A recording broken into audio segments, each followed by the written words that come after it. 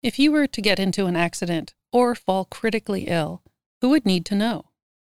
Including contact lists in your death binder is one of the most helpful things that you can do for your people, and it's not that hard to do.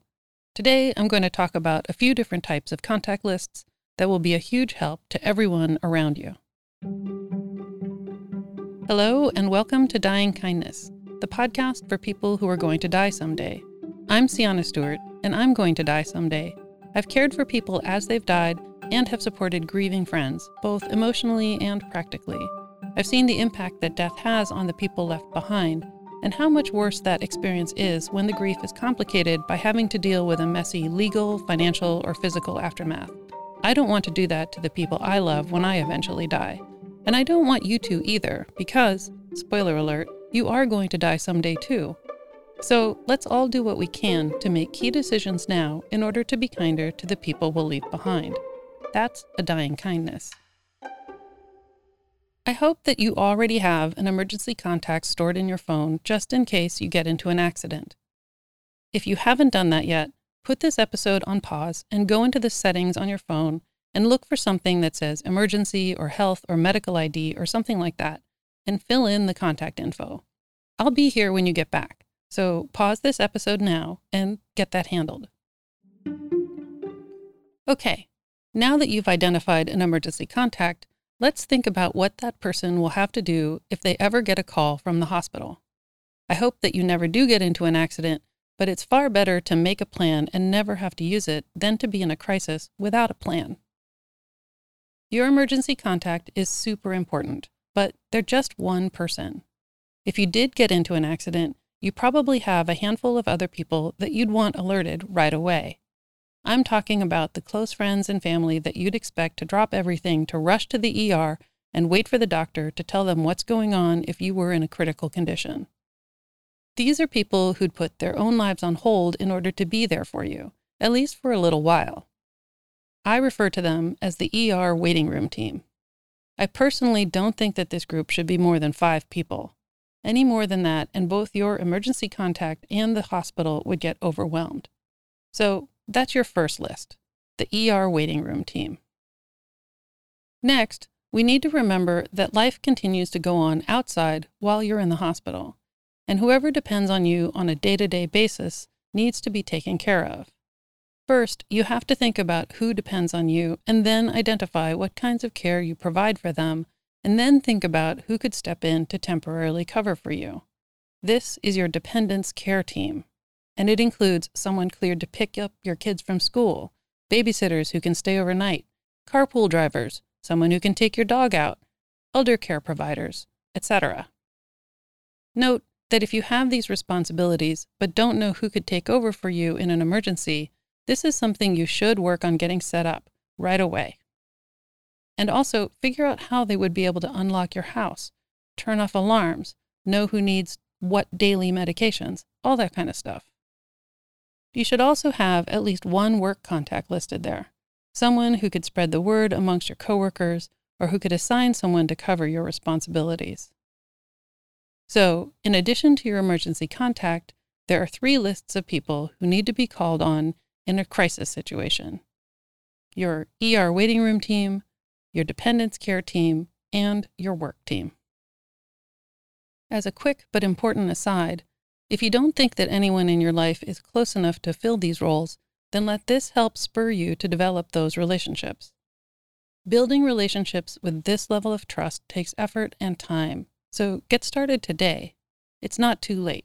You are still alive and healthy enough to listen to this podcast. You have it in you to grow your circle of trust and friendship. But you just might need to place a higher priority on that than you have in the past. And you should expand beyond your work colleagues. I believe in you. Get to it. Okay, back to the contact lists. So far, we've only talked about an acute emergency room situation, but there are times that we need help that's more long-term and not so much of a crisis. And despite the title of this podcast, I'm not only talking about when you're dying. There are times we need help because we get ill, or have elective surgery, or get pregnant, or we have become caregivers ourselves for a family member, or all kinds of reasons that we need help for weeks or even months in a row. Times like that are when you can call on more casual friends or set up systems of care. Let's call this your general support team, the ones you'll call on for ongoing or extended support. It's great to think in advance about who can do all this, not when you're already in need and feeling stressed. I'm calling it one team, but actually you should have two general categories of people here. One of professional services and one that's volunteer. I'm a fan of utilizing professional services whenever possible so that you can reduce the burden of care for your friends and family.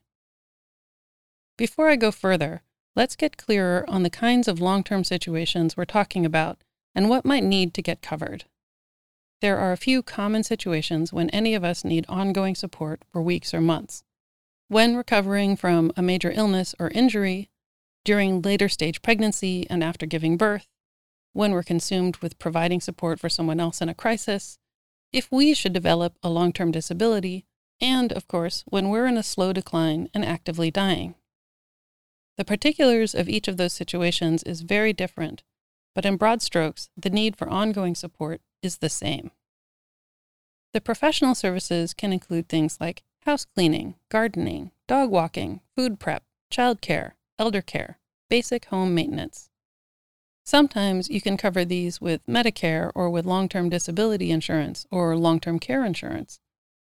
Sometimes, though, you'll need to pay for things out of pocket.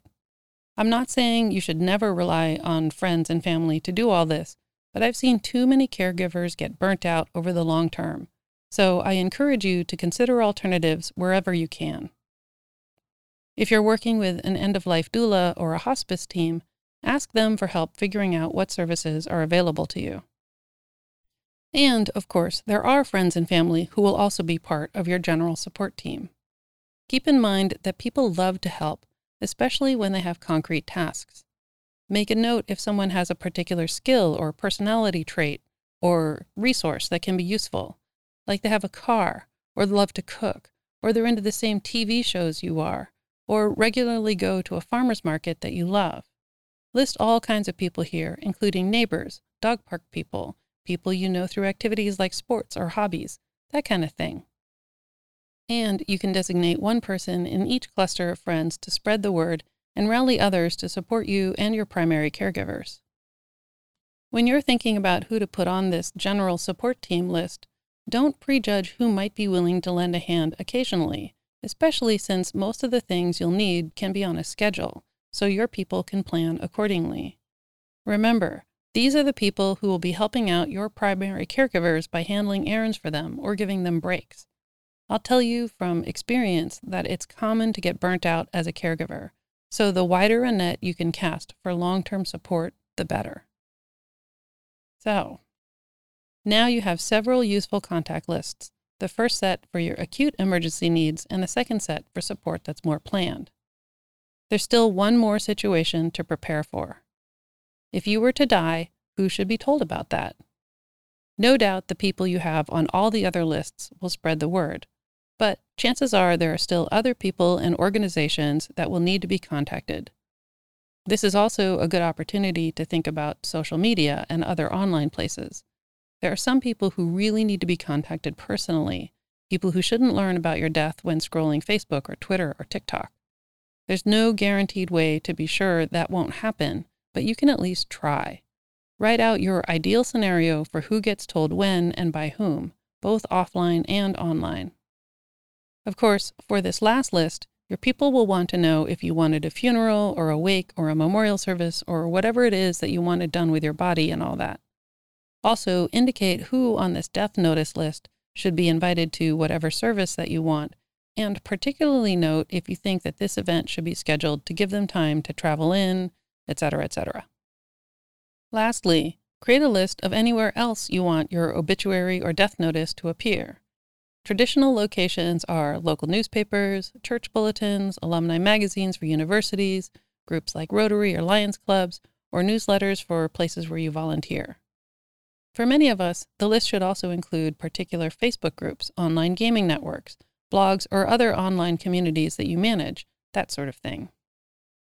To recap, you should create a few contact lists for different needs. For an urgent crisis, your ER waiting room team, dependence care team, and your work team. When you need something more ongoing, you'll rely on your paid and volunteer general support teams. And lastly, prepare lists of who would need to be informed of your eventual death, including who should be invited to a memorial or other service. I hope all this makes it clear that you should think about more than just your one emergency contact, that they'll need different kinds of people around them to do what they'll need to do to support you. I know it can be emotionally tough to think about these scenarios, and that makes it hard to create these contact lists. But think about how much harder it will be for your loved ones if you ended up in a crisis and they didn't know who to call on for support, or who would feel hurt if they were never told that you needed help. Put yourself in their shoes and use that to overcome your own resistance to making these lists. It really is the kind thing to do. Thank you for joining me today. If you know someone who could benefit from this episode, please share it with them. That's the best thing you can do to support this podcast and my mission to change our society's reluctance to talk openly about death. Let's work together to not make it harder than it has to be. For more about all of this, go to dyingkindness.com. Today's music is by Blue Dot Sessions, and everything else was done by me. I'm Sienna Stewart, and I'm going to die someday, but hopefully not before I get to do some long walks in Scotland and Ireland.